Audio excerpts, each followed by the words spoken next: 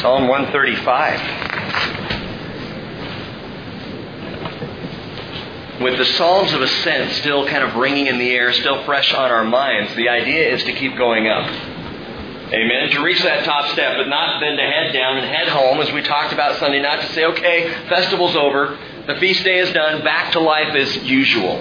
Business as usual. No, it's to continue on up. To keep going with the Lord, to ascend even further. And so we come out of the Psalms of Ascent, and what's wonderful about the Psalms is they do crescendo. We have 15 to go here, and they just keep going up. Of these last 15 Psalms, 10 are just worship. Just songs of great praise. 5 of them are going to deal with tribulation and hardship and distress. SOS Psalms, I call them. And we'll look at those next week. And it's interesting that they're placed right here, because I do think as you go up, the enemy tends to want to send more difficulty. But we keep going. We just keep going. Now tonight with Psalm 135, we begin with a Mosaic psalm. Not because Moses wrote it, but because of its content and style. This psalm is like a mosaic floor. If you've ever seen a mosaic, and there are several really cool floors that have been unearthed in Israel. When you go, you see archaeological digs in these floors. One in a place called Sepphoris, which means little bird, and it's a city that used to be the kind of the capital of the Galilee. And in Sepphoris, there in a synagogue, they unearthed after a great earthquake that happened, after the time of Jesus. The synagogue was buried. Well, they dug it up, and what they discovered in it was this floor with this mosaic in it that was absolutely beautiful. In another house, they discovered a mosaic that they call the Mona Lisa of the Galilee. Because again, it's so beautiful, taking just little tile or pieces of glass and fitting them together in an artwork of a collage. And that's what tonight's psalm is. At least the first one, Psalm 135, it takes several verses and several passages as though they were pieces of glass or bits of tile, and pieces them together in a new and fresh and beautiful collage of worship. Now you might know this in the margin. Some of your Bibles may have some of these verses. I noticed some of these verses were not here in my Bible.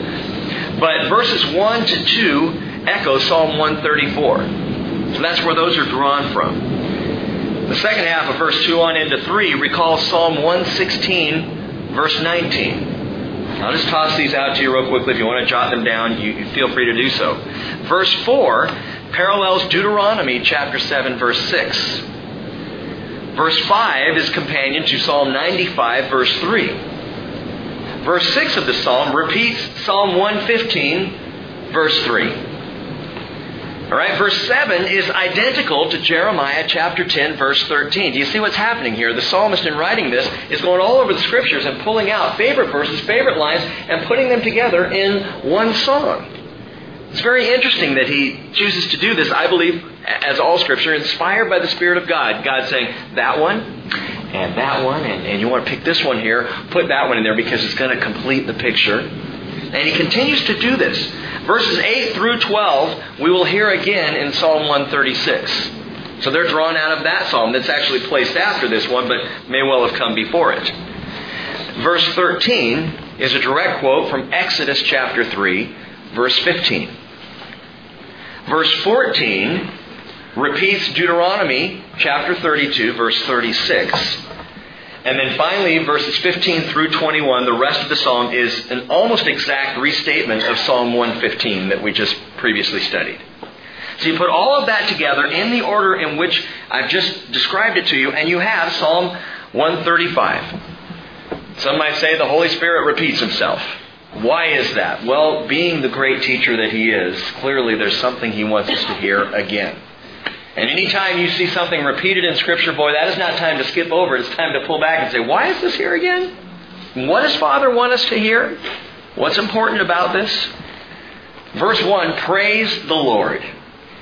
Praise the name of the Lord. Praise Him, O servants of the Lord. You who stand in the house of the Lord, in the courts of the house of our God. Now some believe this psalm was actually written as a springboard right off of Psalm 134. It's not a psalm of ascent, but it's good to fill up the mind of someone who is ascending. And that's the idea. You cannot ascend, you cannot go up in your relationship with the Lord. You will not go up to meet Jesus Christ without praise on your lips. That's right. I mean, that's going to be the first thing we do. When we see Jesus, it's not going to be, whoa, what a trip. That was cool, Lord. I was flying, man. That's not going to be it. It's going to be, praise the Lord. I mean, nothing but worship is going to pour out of our mouths. Verse 3, praise the Lord. For the Lord is good. Sing praises to His name, for it is lovely. For the Lord has chosen Jacob for Himself, Israel for His own possession. For I know that the Lord is great, and that our Lord is above all gods. Now what just happened there in those few verses, verses 3, 4, and 5, is what I call 4x4 praise. Okay? 4x4 praise. 4 reasons for which to praise the Lord. You'll note He uses the word 4 times. So 4x4 praise, and someone's car is going off. Right on. 4x4 praise. There we go. So here are the 4 things, and walk these through with me. Number 1, praise the Lord, for the Lord is good, verse 3. Praise the Lord, for the Lord is good. Do I even need to explain that? Praise Him for He's good. He's just good. And sometimes it's just good to recognize and realize He's just good. The Lord is good. Psalm 119:68, you are good and you do good. Period. And this is critical. It's foundational to our understanding of who God is. Mark chapter 10 verse 17 tells us a man ran up to Jesus and knelt down before Him. And he asked Him, good teacher, what shall I do to inherit eternal life? Jesus said to him, why do you call me good? No one's good except God. Implying both that Jesus is good and Jesus is God. It's one of my favorite little passages. There are those nuggets of Scripture, those moments when someone says something to Jesus or asks a question, and the way He responds is so much bigger than the words He uses. What do you call me good for? Unless, of course, you're implying that I am God, then go ahead, call me good. And it is all good. I was thinking about this implication of Jesus being both good and being God, and God Himself being good, and the goodness of God. And I recalled one of my favorite devotional songs when I was a kid going to camp. Ain't Jesus Good? I may have even shared it with you before. I don't think I've ever sung it for you, but it goes like this. Ain't Jesus good? Don't you know? Ain't Jesus good? Ain't it so ba-dum-bum-bum? Ain't Jesus good? Singing hallelujah. I just want to praise Him forever again. And you go again. So with me. Ain't Jesus good? Don't you know? Don't you know? Ain't Jesus good? Ain't it so? Ain't it so? Ba-dum-bum-bum. Ain't Jesus good? Singing hallelujah. Hallelujah. Just want to praise Him. Just want to praise Him forever again. And then you have to go again. And we could go all night. I love that song because it just speaks truth. Ain't He good? Ain't He just good? Has He been good to you this week? Yes, He has. And do you recognize just the goodness of the Lord? Now, it's important. It's joyful to say that. It brings a smile to your face to think about His goodness. But the premise, while simple, is a defining factor of faith. And it's so important to get. Because I know He's good. I know good will come of whatever He does. That's right. Because I know He's good, no matter how bad my life might seem, I know He's going to make good of it. Because He's good. And if I'm following Him and I'm walking with Him, the end result is good. It has to be good because He's good. And sometimes we forget that in the trials of life and in our struggles. We forget that God causes all things to work together for good. For those who love God, who are called according to His purpose. So keep that in mind. He's good inherently. Therefore, all He can do is ultimately good. Remember that. So praise the Lord for He's good. Number 2, the second 4 in the 4x4 praise here. Praise the Lord for it is lovely. It is lovely. That's the second one there in verse 3. Sing praises to His name, for it is lovely. Now the question you might ask is, what's lovely? His name or singing praises to His name? And the answer is both. I mean, it's not an either or. Sing praises to His name, for it is lovely. I like the word for lovely here in the Hebrew. It's na'im. Na'im. I saw this today and I texted Cheryl. You're my little Naim, you know. She's like, what does this mean? I don't like when you throw Hebrew at me. What's fun is I can say some bad Hebrew words that Cheryl, she's not going to know. This is a good one. Lovely. Naim, pleasant. It means sweet. Even, check this out, melodious. Now that fits really well, does it not? Praise the Lord, for the Lord is good. Sing praises to His name, for it is lovely. It's a melodious name. It's hard not to sing when you even speak the name of Jesus. His name, I don't get it when people use the name of God or the name of Jesus profanely. I don't get it. Because it's a lovely name. It's a pleasant name. It's a beautiful name. It's a melodious name. And just to speak the name of Jesus is good. It's lovely. And the adjective, again, it can go either way. It can either be His name that's lovely, or it can be singing praises to His name that's lovely, because you know that's true. We start to sing and it's just, it's wonderful. It's pleasant just to sing praises to the Lord. And so I think Paul writes, Colossians 3:16, let the word of Christ richly dwell within you, with all wisdom, teaching and admonishing one another. How? With psalms and with hymns and with spiritual songs, singing with thankfulness in your heart to God. Gang, that is not optional. That's right. Singing in worship is not optional. And I don't care if you have the worst voice on planet Earth. Sing loud. Make a joyful noise unto the Lord. Okay? Anyone can make a joyful noise. Praise the Lord! Yes! Good! Make a noise to Him. Singing in our hearts to the Lord. Singing to the Father. Now some might say, well, see, Rick, it does say, let the word richly dwell within you. Sing within your heart. So I don't want to sing out loud. Trust me, God loves it. God loves it. Praise the Lord, for He's good. Praise the Lord, for it's lovely. His name is lovely, and singing His name is lovely. Number 3, praise the Lord, for the Lord has chosen Jacob for Himself. For the Lord has chosen Jacob for Himself. This is quoting Deuteronomy chapter 7, verse 6, where Moses said the following. You are a holy people to the Lord our God. The Lord your God has chosen you to be a people for His own possession out of all the peoples who are on the face of the earth. The Hebrew for His own possession, great word, note this. I didn't text this one to Cheryl. Segula. Segula means peculiar, which is why I didn't text it to my wife.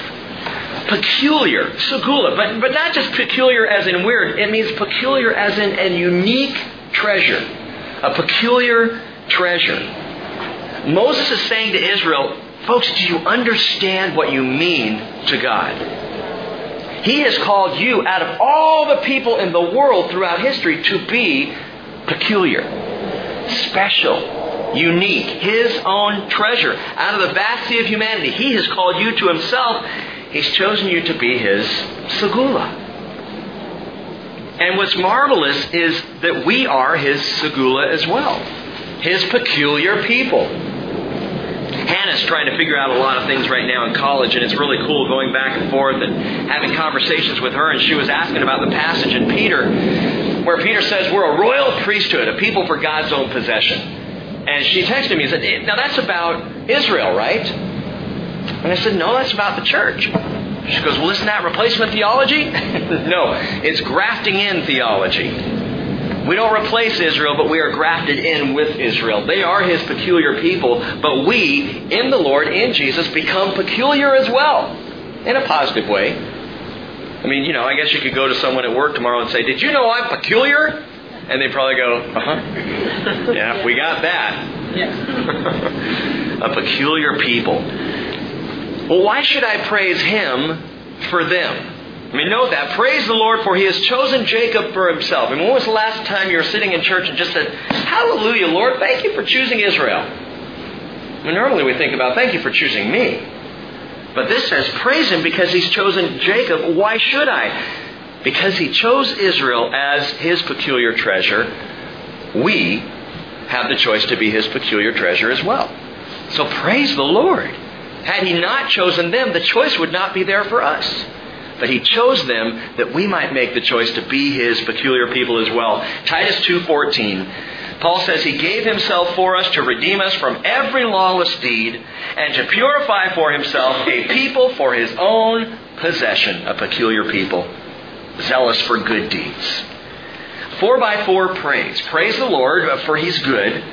Praise Him, for His name is lovely, and singing praises to His name is lovely. Praise Him, for He has chosen Jacob for Himself. And fourthly, praise the Lord, for the Lord is great above all gods.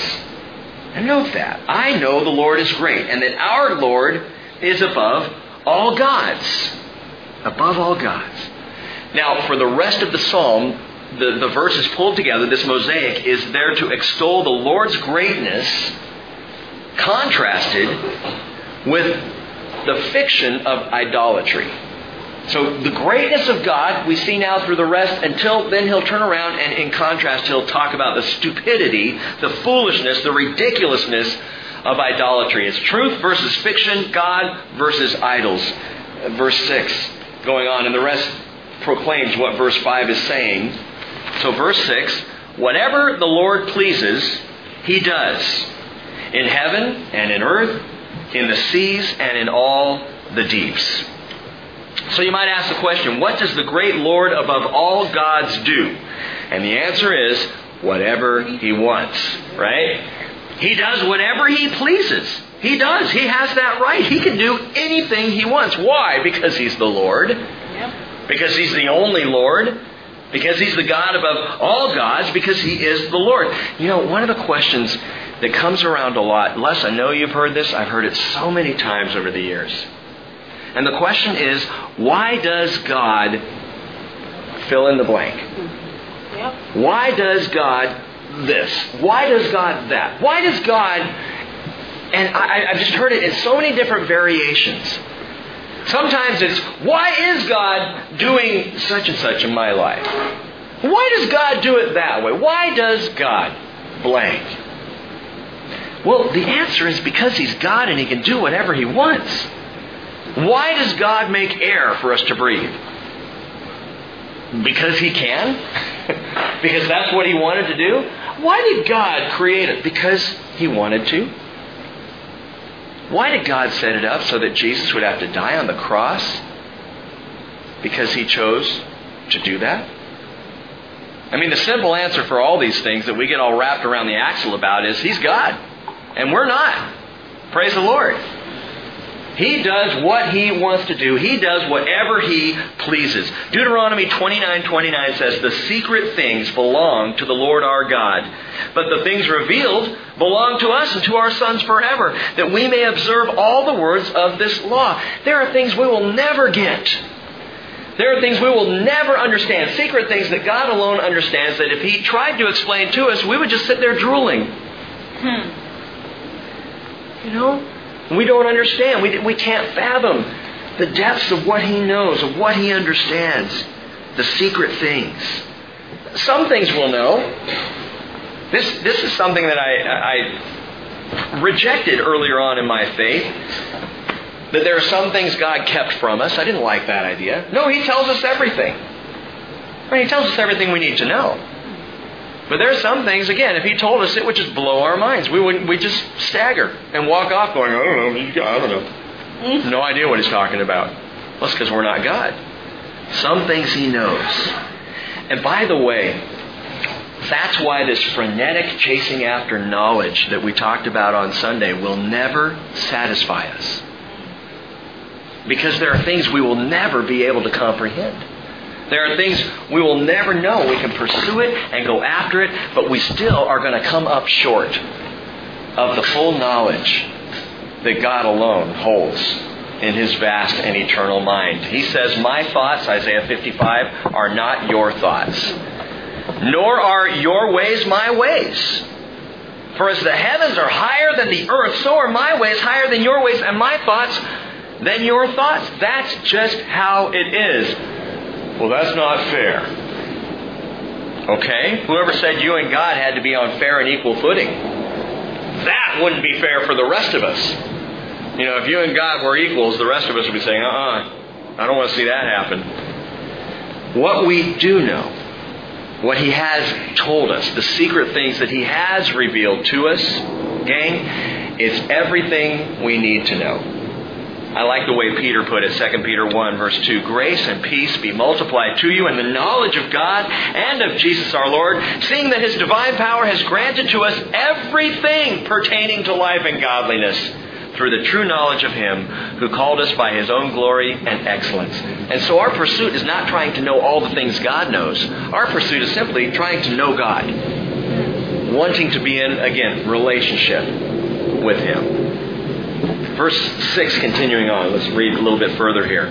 Whatever the Lord pleases, He does. In heaven and in the earth, in the seas, and all the deeps. He causes the vapors to ascend from the ends of the earth. You know, you drive by past lake, as I do almost every morning, and see the fog out on the lake. It's so cool. And I know you can explain it biologically or physiologically to me. I know there's a way to express why, how the vapor comes up and all that. You can tell me about it, I'm still going to go, I just think it's pretty. It's just pretty. It's amazing to me, the vapors that He causes to ascend. He makes lightnings for the rain. He brings forth the wind from His treasuries. Jesus said the wind blows wherever it pleases. You don't know where it comes from or where it's going. You hear the sound of it. He says, so it is with anyone who is born of the Spirit. Anyone have any idea what that means? If you're born of the Spirit, what basically means is you go where He goes. And you don't know where you're going. You don't even sometimes know where you've come from. But you're in the Holy Spirit and you just go with the flow. Amen. Go wherever He's leading. And what's great is wherever He's leading is the best place to be. Wherever the Spirit is, that's where I want to be, because that's a good place. So He brings forth wind from His treasuries. He smote the firstborn of Egypt, both of man and of beast. He sent signs and wonders into your midst, O Egypt, upon Pharaoh and all his servants.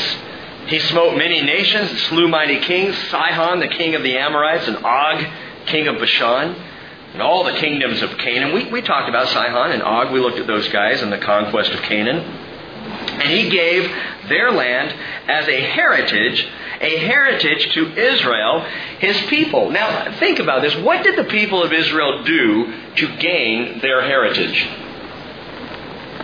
One word answer, very simple. Nothing. Nothing. They didn't earn it. He gave it to them. They didn't earn it at all. They simply received it. That's about all you can give them credit for, is they received it. Same as us. We receive grace. We don't earn it. We don't buy it. We just receive it. We receive His Spirit. We don't impress Him such that He gives it to us.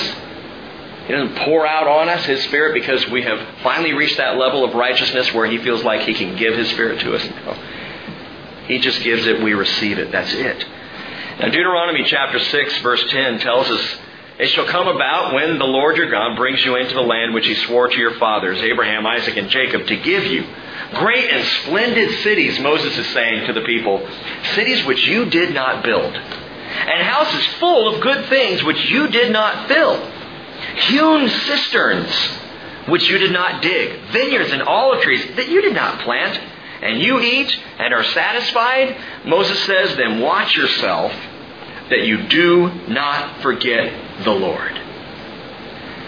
See, what we forget as the people came into the land and were led by the Lord into the land is they were able to move into all of these places that were pre-built, pre-filled, pre-dug, pre-planted. Everything was there, just waiting for them.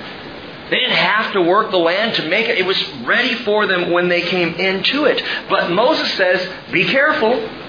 When you come into that place, when He has given you your heritage, watch yourself that you do not forget the Lord. And see, that's the problem. When we focus on the work of our hands, rather than lifting up our hands in trust and in faith in the Lord, we suffer memory loss. We suffer memory loss. What I mean by that is the harder that we work with our hands, the more we forget that what we have, He gave us. I didn't earn this. I didn't slave to pull this together. I didn't achieve this. He gave it to me. The job that you have right now that pays the bills, that you think you went to college for or you worked hard to get, He gave it to you. The only reason you have it is because He said, here, I'd like you to have this. But when we focus on our hands and our work, we suffer memory loss. First, we forget that He's our provider, and worse, we start to forget the Lord altogether. You know this, it's in the news constantly, that jobs are one of the, if not the biggest issue in our country right now.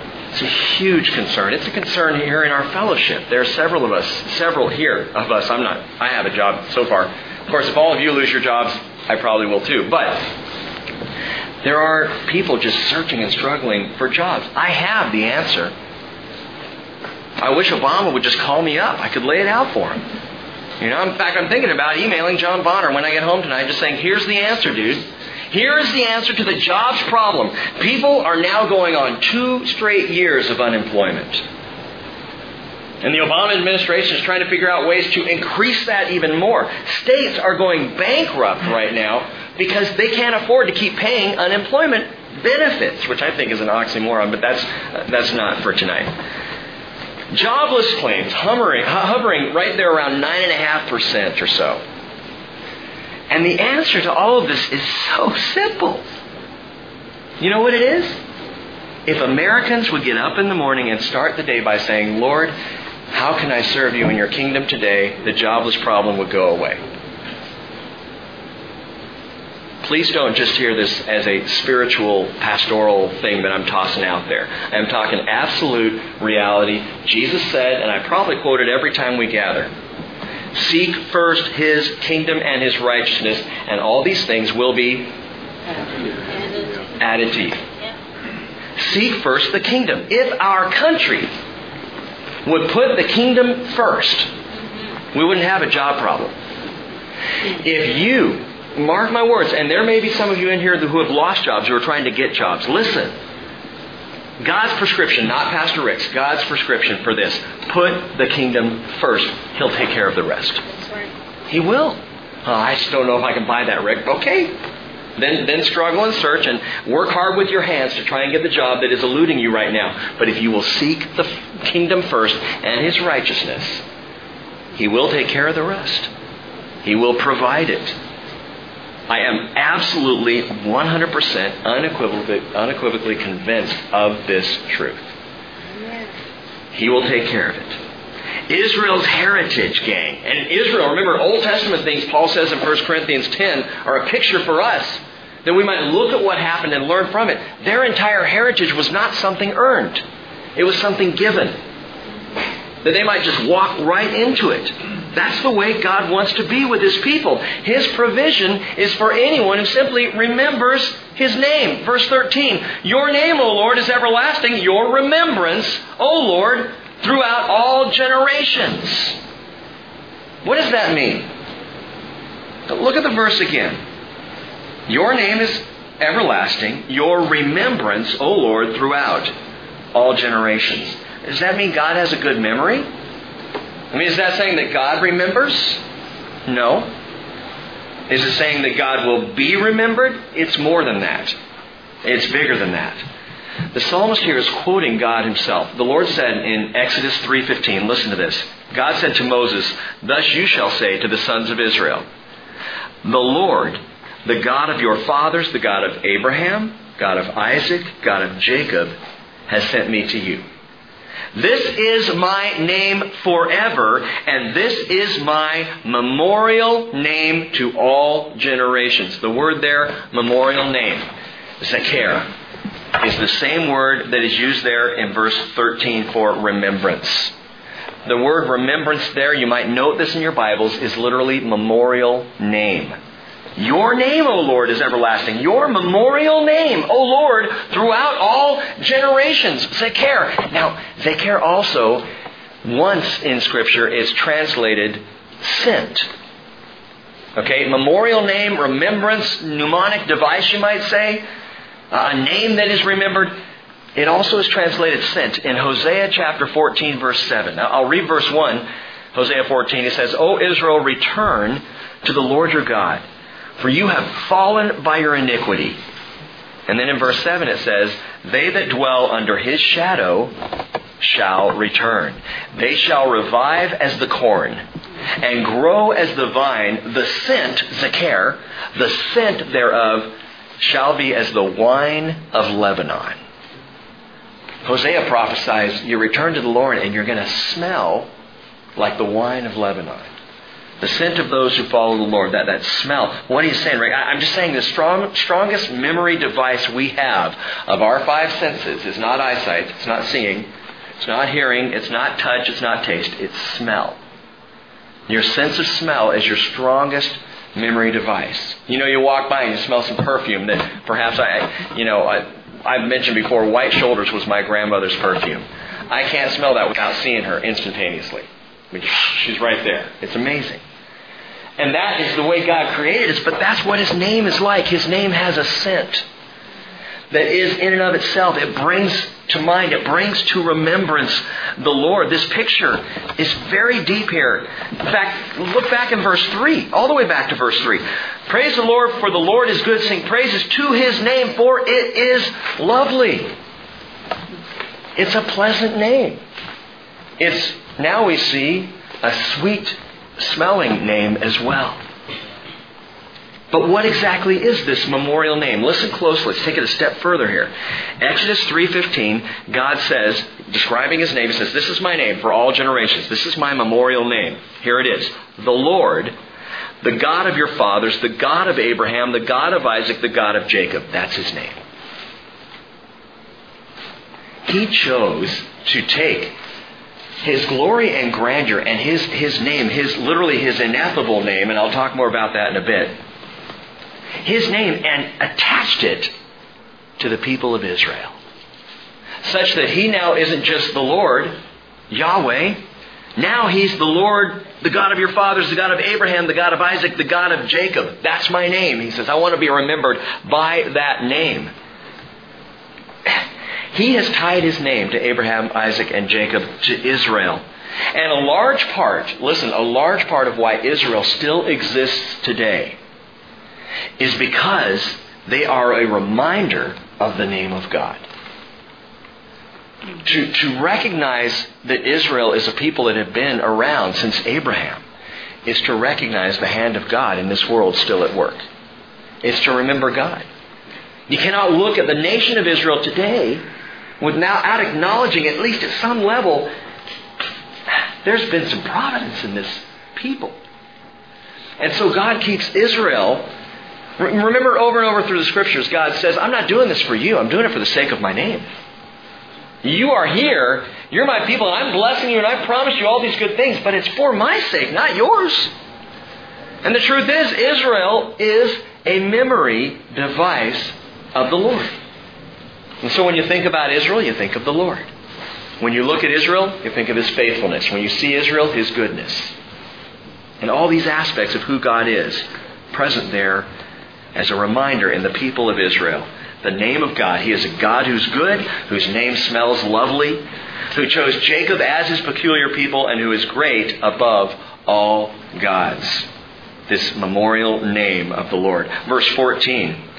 For the Lord will judge His people and will have compassion on His servants. And so even right there, sandwiched between verse 12 and verse 14, we have verse 13, which I think is marvelous.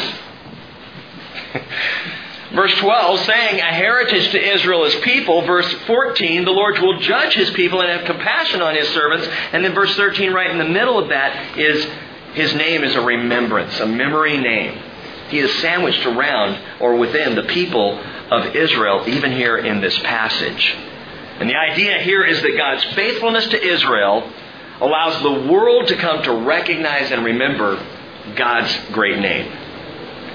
Now, this beautiful Mosaic psalm now turns to the stark contrast, the shadow picture in the mosaic floor, if you will, as the loveliness of His name that we have begun to look at is now contrasted to the stupidity of idolatry. Verse 15. The idols of the nations are silver and gold, the work of man's hands.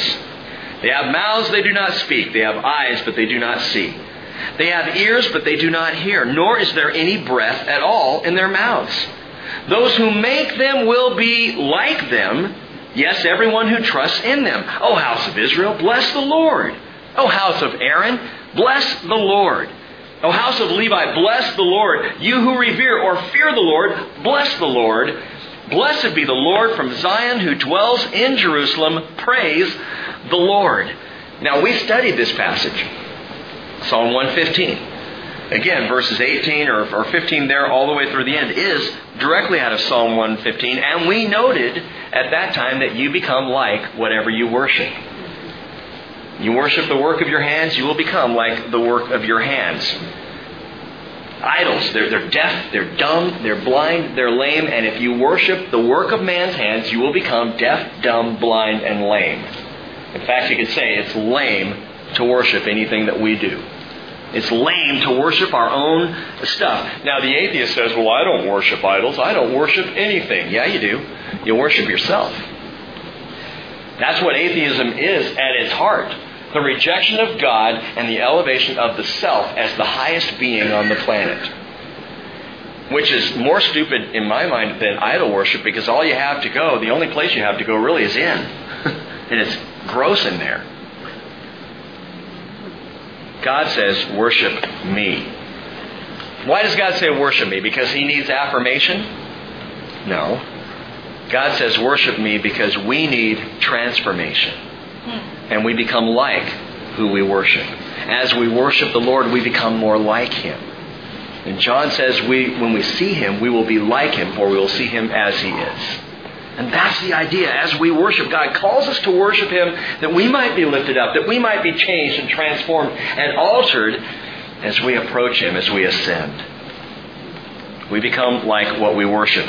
Jesus quoted Isaiah speaking of Israel, and he said the following, Matthew 13:15. The heart of this people has become dull, and with their ears they scarcely hear, and they have closed their eyes, otherwise they would see with their eyes, hear with their ears, understand with their heart, and return, and I would heal them.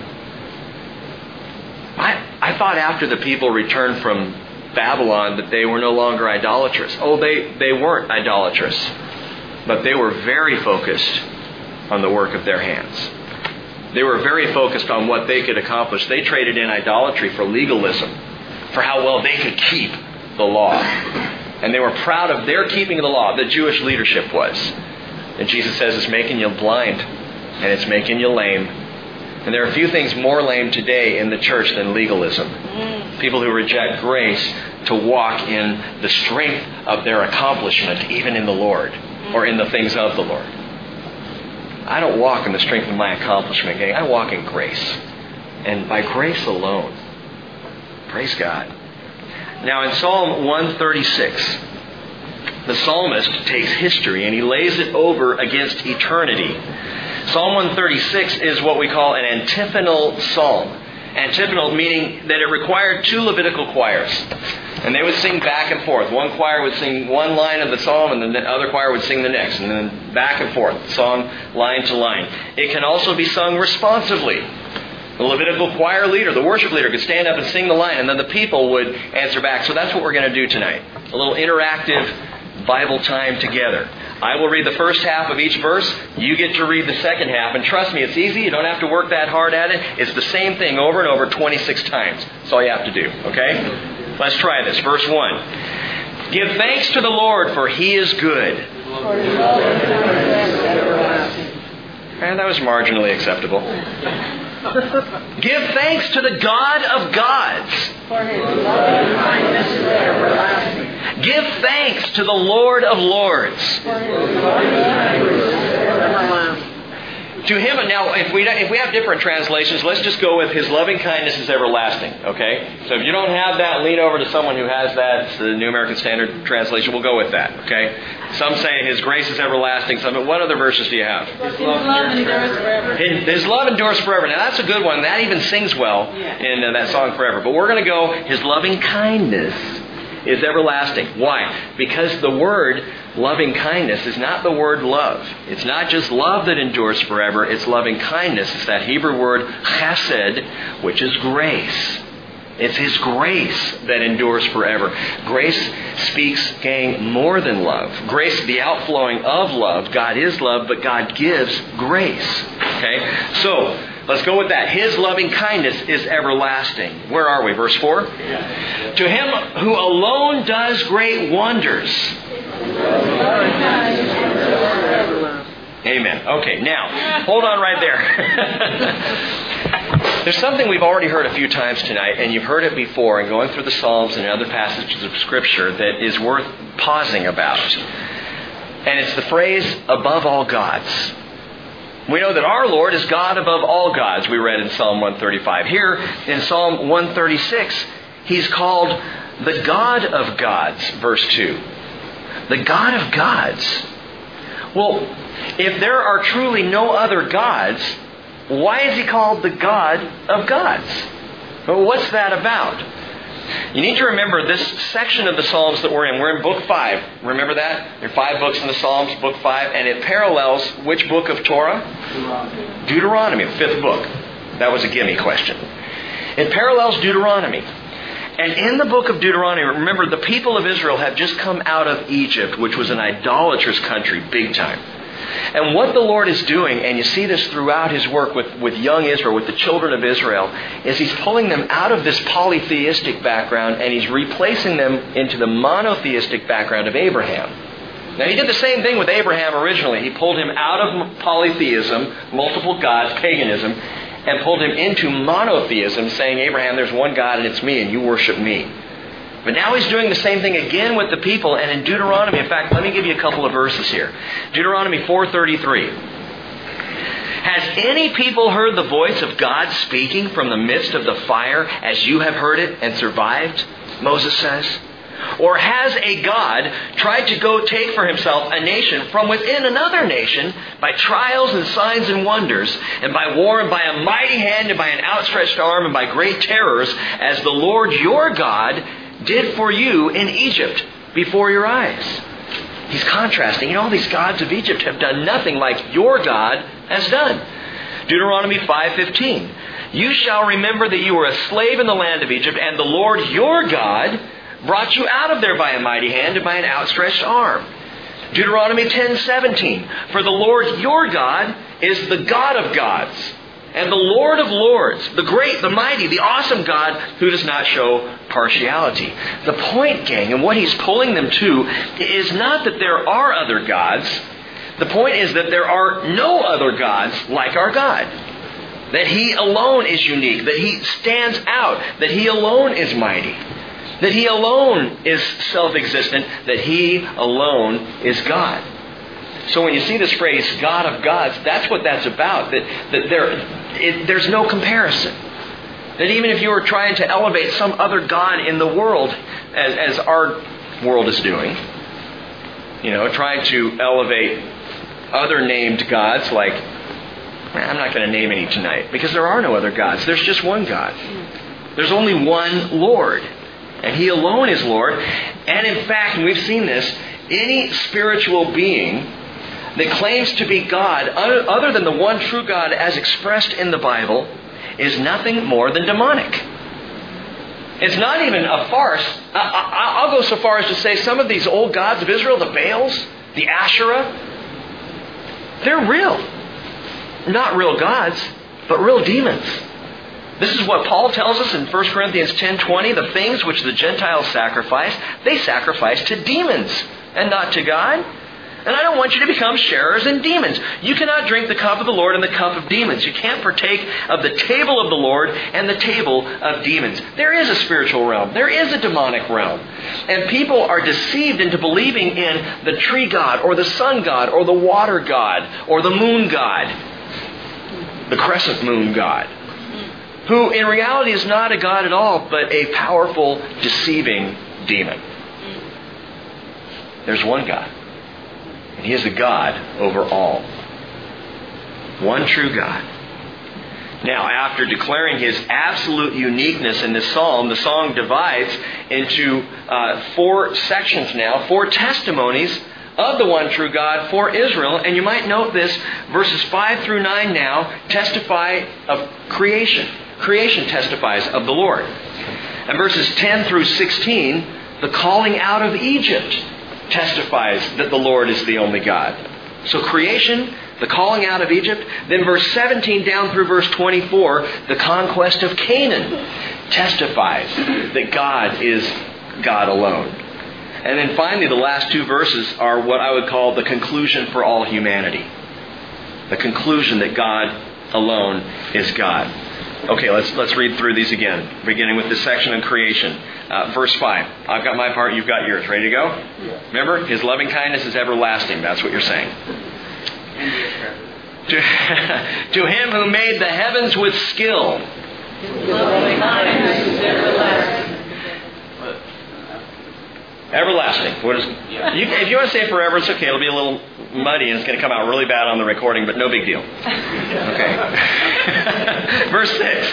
To Him who spread out the earth above the waters. His loving kindness is everlasting. To Him who made the great lights. His loving kindness is everlasting. The sun to rule by day. His loving kindness is everlasting. The moon and stars to rule by night. His loving kindness is everlasting. To Him who smote the Egyptians in their firstborn. His loving kindness is everlasting. And see, now the testimony moves from creation to the calling out of Egypt. And brought Israel out from their midst, verse 11. His loving kindness is everlasting. With a strong hand and an outstretched arm. His loving kindness is everlasting. To Him who divided the Red Sea asunder.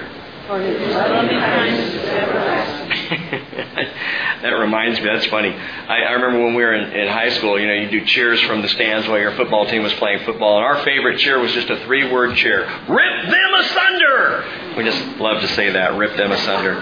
So anyway, verse 14. And made Israel to pass through the midst of it. But He overthrew Pharaoh and his army in the Red Sea. You're doing your part so well. To Him who led His people through the wilderness. Now we move to the testimony of the conquest of Canaan. To Him who smote great kings. And slew mighty kings. Sihon, king of the Amorites. And Og, king of Bashan. All right, keep it up with me. Don't lose it now. Don't lose steam. Come on, we're crescendoing here. And He gave their land as a heritage. Even a heritage to Israel, His servant. Who remembered us in our low estate. And has rescued us from our adversaries. And here's the conclusion for all humanity. Who gives food to all flesh. Give thanks to the God of heaven. For His loving kindness is everlasting. Okay, what do you think is the overarching theme of this psalm? All right, you got it. Good. Is it possible to use up His loving kindness? No. It's everlasting. And that's the point. You cannot use up, you cannot exhaust the grace of God. You can't do it. And that's the point of the song. All these stories, the testimony of creation and the calling out of Egypt and the conquest of Canaan and the great conclusion for all humanity, it comes down to this. You cannot use up God's grace. He doesn't get tired of it. I as a parent, I confess to you, and thank you for allowing me from time to time just to confess my faults as a parent.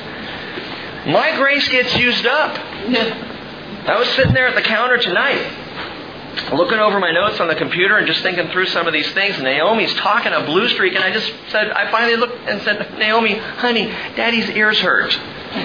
They just hurt. Can you just not talk for just give me 2 minutes? And she's like, and I kid you not, 10 seconds later, because my loving kindness is not everlasting. But God's is. God's is. You can't use it up. You cannot. You will never use it up. And this is so critical because there will never be a point in eternity where He runs out of grace. Oh, it's been good for about 12,000 years, but you, John, I am done. I'm just done. Can you just stop talking? Like you ever have to tell John to stop talking. But my point is, it's everlasting. Romans 5:20 and 21 tells us the law came in so the transgression would increase, but where sin increased, grace abounded all the more. So that sin reigned in death, even so grace would reign through righteousness to eternal life through Jesus Christ our Lord. The whole point of the law, Israel, God gave you the law to show you that His grace is bigger than your best intentions. And His grace is bigger than your worst failures. His loving kindness is everlasting. Because, as Paul says in Ephesians 2, God, being rich in mercy because of His great love with which He loved us, even when we were dead in our transgressions, made us alive together with Christ. By grace you have been saved. And that's why I say again and again, and let me just tell you, I am finally in the place in my life coming to the refreshment of grace, of recognizing, wow, it really is just about grace. It really is. I guessed at it several years ago. I thought possibly, but kept working hard, to get it done, just in case it wasn't grace. It is. It's just about His grace. I love this psalm. So we're going to move on. Psalm 137. Psalm 137 now is a post-exilic psalm. It's a psalm of the exiles that recalls their heartache in captivity. It's one of the most emotional and poignant of the psalms of the people of Israel longing for their home. It's amazing. It's huge in depth and meaning, and it contains one of the most difficult passages in all Scripture, especially because we've just been singing, His loving kindness is everlasting. His loving kindness is everlasting. And this psalm ends with a line of judgment that is as harsh as it gets in the Bible. Let's read it. By the rivers of Babylon, there we sat down and wept when we remembered Zion. Upon the willows in the midst of it, we hung our harps. For there our captors demanded of us songs, and our tormentors mirth, saying, Sing us of the songs of Zion. How can we sing the Lord's song in a foreign land?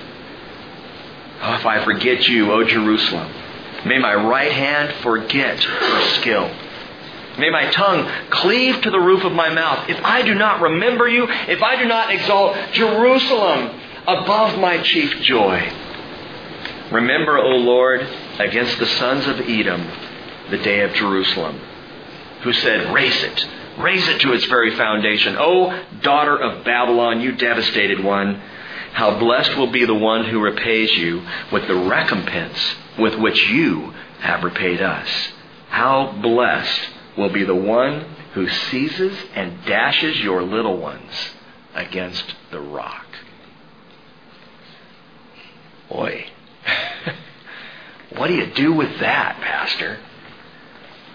His loving kindness is everlasting. How blessed will be the one who seizes and dashes your little ones against the rock. How do you reconcile such a brutal passage with the God whose loving kindness is everlasting? Come back Sunday and we'll talk about that. Psalm 138. It's too good. It's too good. We just need more time than we have tonight to sit in Psalm 137, so we will do that. Psalm 130. Are you just sick of that, Spencer? We have lots of time. Hey, there you go. Psalm 138. We will come back and look at Psalm 137. By the way, part of the reason I do that, it's not to try and tease you, with a commercial for Sunday. I know you're going to be there. You guys are always there.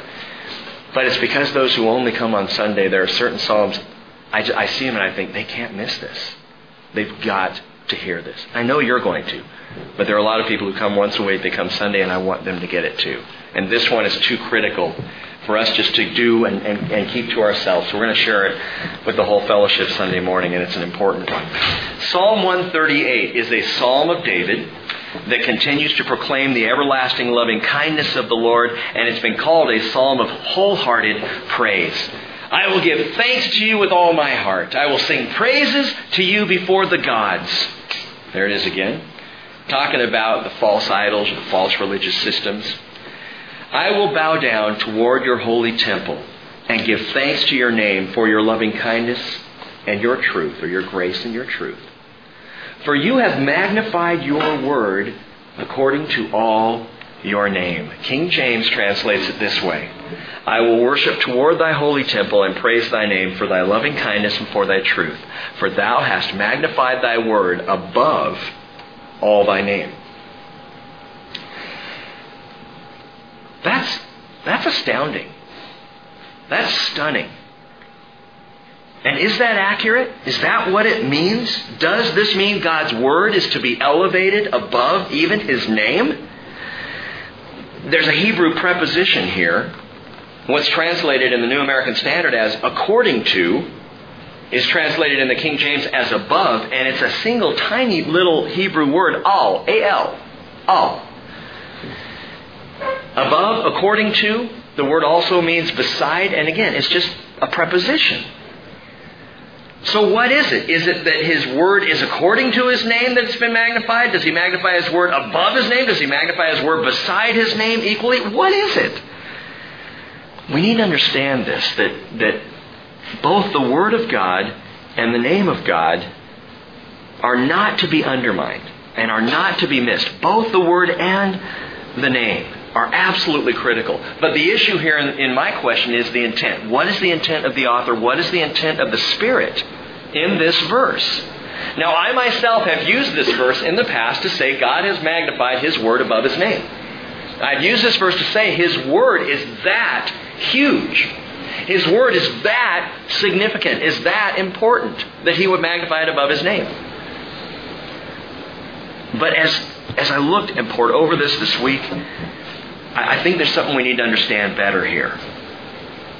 Is the psalmist declaring that God is more highly glorified or lifted up, His Word, even the Scriptures, above His name? That's the question. Well, here's the deal.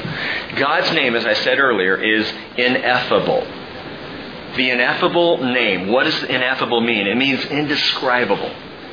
It literally means unutterable or unspeakable. Do you realize we cannot speak the name of God? We don't know what it really sounds like. Even to this day. We look at it's called the Tetragrammaton. That YHWH, or actually more literally in the Hebrew, it'd be YHVH. And that's all we have is consonants. We don't know what vowel sounds were used when God spoke it to Moses, when Moses turned around and spoke it to the people of Israel and said, Yahweh sent me, or the Lord sent me, God of Abraham, God of Isaac, God of Jacob, the God of your fathers. That's His name. We have never heard it. We don't know if we're uttering it right. Is it Jehovah?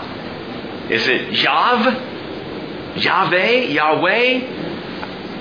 We really don't know. It is inutterable. And you know this, Bible students, the Jews won't even say it.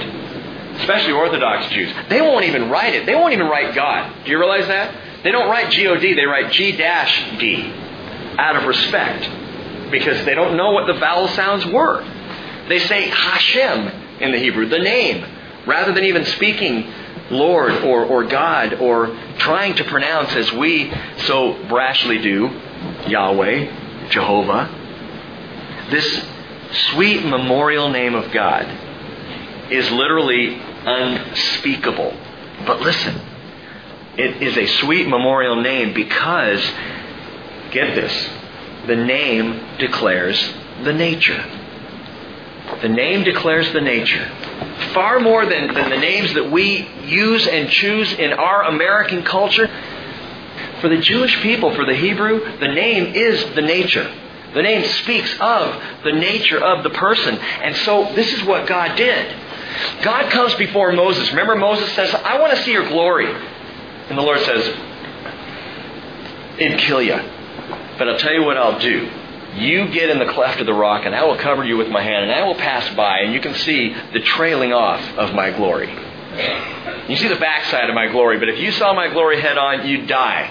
And I still have a few things I need you to do. So, this is what happened. Exodus 34 verse 6. The Lord passed by in front of Moses and proclaimed. Here he goes. The Lord. We don't know what He said. We don't know how it sounded, but Yahweh, the YHVH. The Lord. The Lord God. Compassionate and gracious, slow to anger, abounding in loving kindness and truth, who keeps loving kindness for thousands, who forgives iniquity, transgression, and sin, Yet He will by no means leave the guilty unpunished, visiting the iniquity of the fathers on the children and on the grandchildren to the third and fourth generations. That's the name. That's the name of God. What do you mean? That's the nature. And God proclaimed His name to Moses, but had to couple it with the proclamation of His nature. So that when we think of God, when we think of Hashem, the name, we don't just think of a moniker, we think of the nature. Anytime you see Lord in those small caps in your Bible, that's Yahweh. It's those 4 letters. Anytime you see that, what the Lord would have us recognize and consider is not the title. Is, hello, my name is God. Not that. No. The nature. The nature. The nature. The name speaks the nature. And His nature is loving kindness, and His nature is grace. What about that part about visiting the iniquity of the fathers on the children and the grandchildren to the third and fourth generation? You remember we've talked about this? It doesn't mean that God is punishing to the third and fourth generation. It means God is visiting the third and fourth generation to see, are they open to me? Or are they going in the same sinful direction as their parents? In other words, His grace is so rich that He continues to visit every generation with the same opportunity to be saved, the same opportunity to receive His grace if they should so choose. The name. Now stick with me. We're almost done here. When it comes to which is higher, the Word or the name, you've magnified your Word according to your name, or you've magnified your Word above all your name. Which one is this? We've got to understand that the Word flows from the nature. I've talked to people who've tried to separate this out. I've tried to separate this out, and you can't do it. You cannot separate out the Word of God from the name or the nature of God. Because the Word of God flows from the nature of God. It's as silly as me saying, yeah, I got a love letter from my wife, and boy, I'll tell you what, I'd love to see her, but I really want to read the letter again. What? She's great, but when I want to really be around her, I open the letter. And I read the letter. And again, and I'm subscribing to the letter. That's legalism. It's not love. His Word is magnified because it flows from His nature. I love this Word because I love Him. And because, again, it draws me closer to Him. You know, no doubt you've heard on the radio or on the TV politicians bandied about in the media. And the media love to play recordings of things politicians have said and then compare them to the things politicians are doing. And it happens on both sides of the aisle, and we see this happening all the time. Oh, listen to this. I hear sound bites. I have several sound bites you need to listen to that President Obama said, and then we're going to compare that now to what he's saying. And they go back and forth. They did the same thing with Bush. They did the same thing with Clinton. They did the same thing with Bush before him.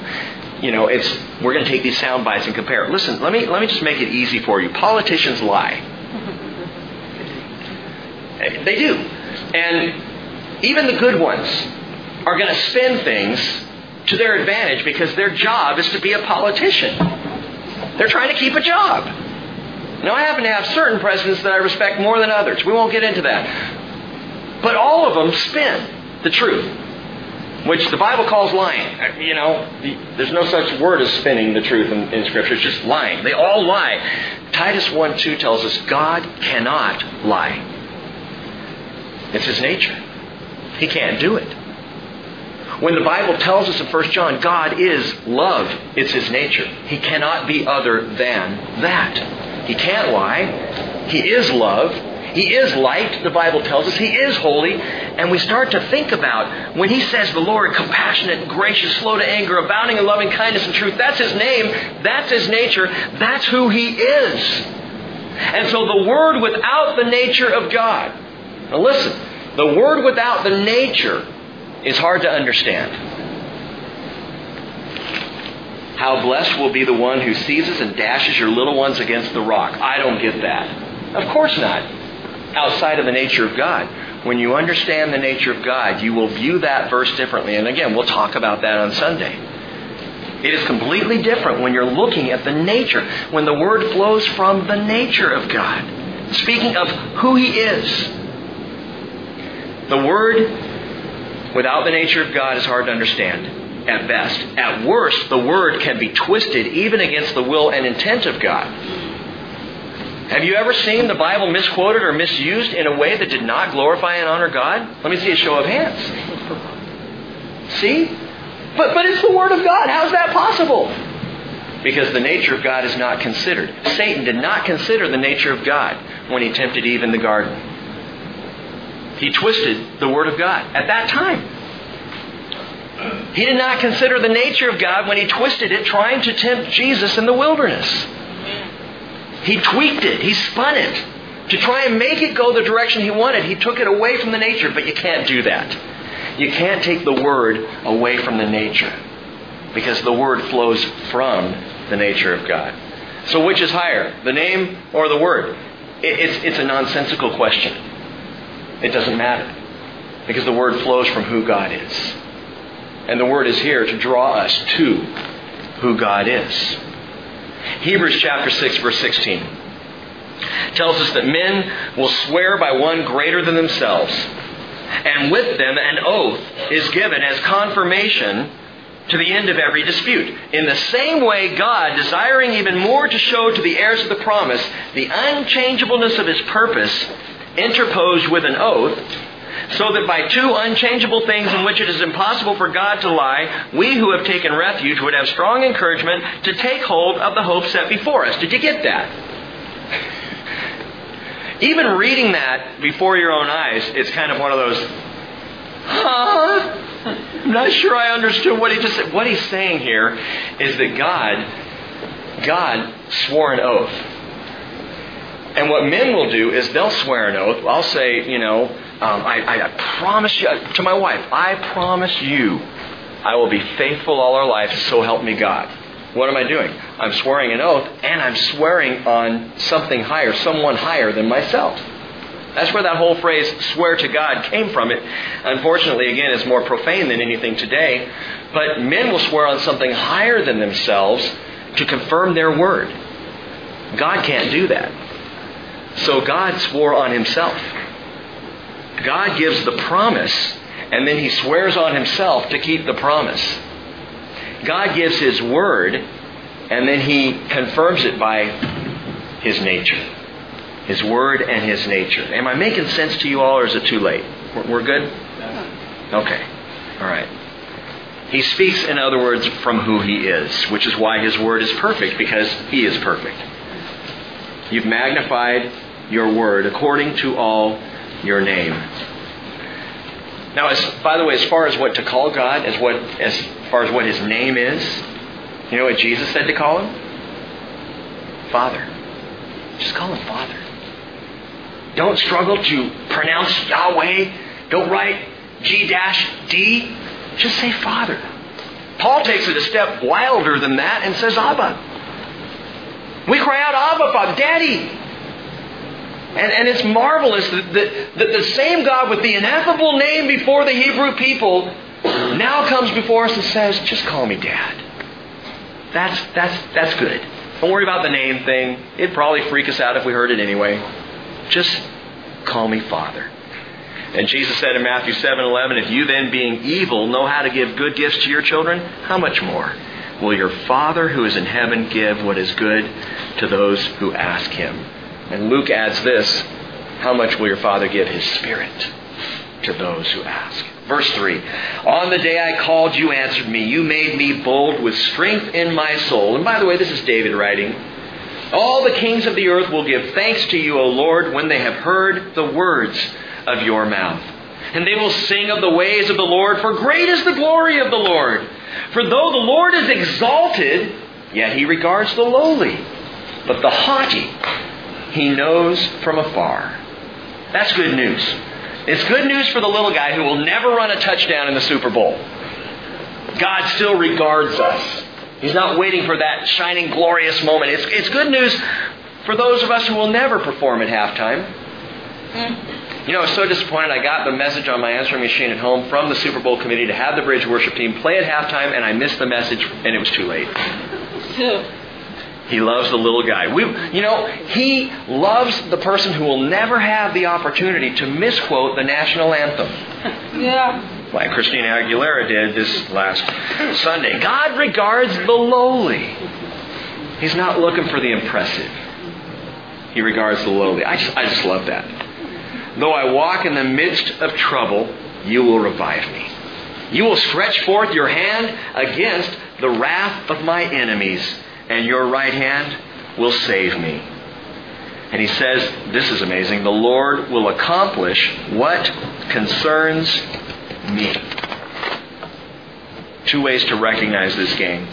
The Lord will accomplish what concerns me. David is writing that, and David knows the prophecy to him that God would build him a house, that God would bring someone a seed of his line and set him on the throne. David is recognizing here Jesus Christ. That God will accomplish what concerns me. Well, what concerns you, David? The throne.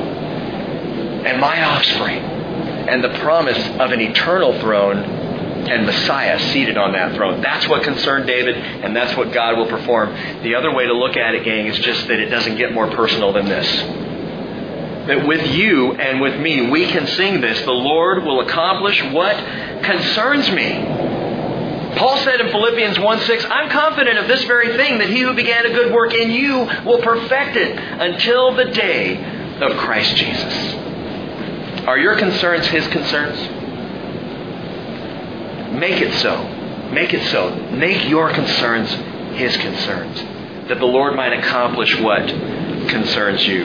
Your loving kindness, O Lord, there it is again, is everlasting. Do not forsake the works of your hands.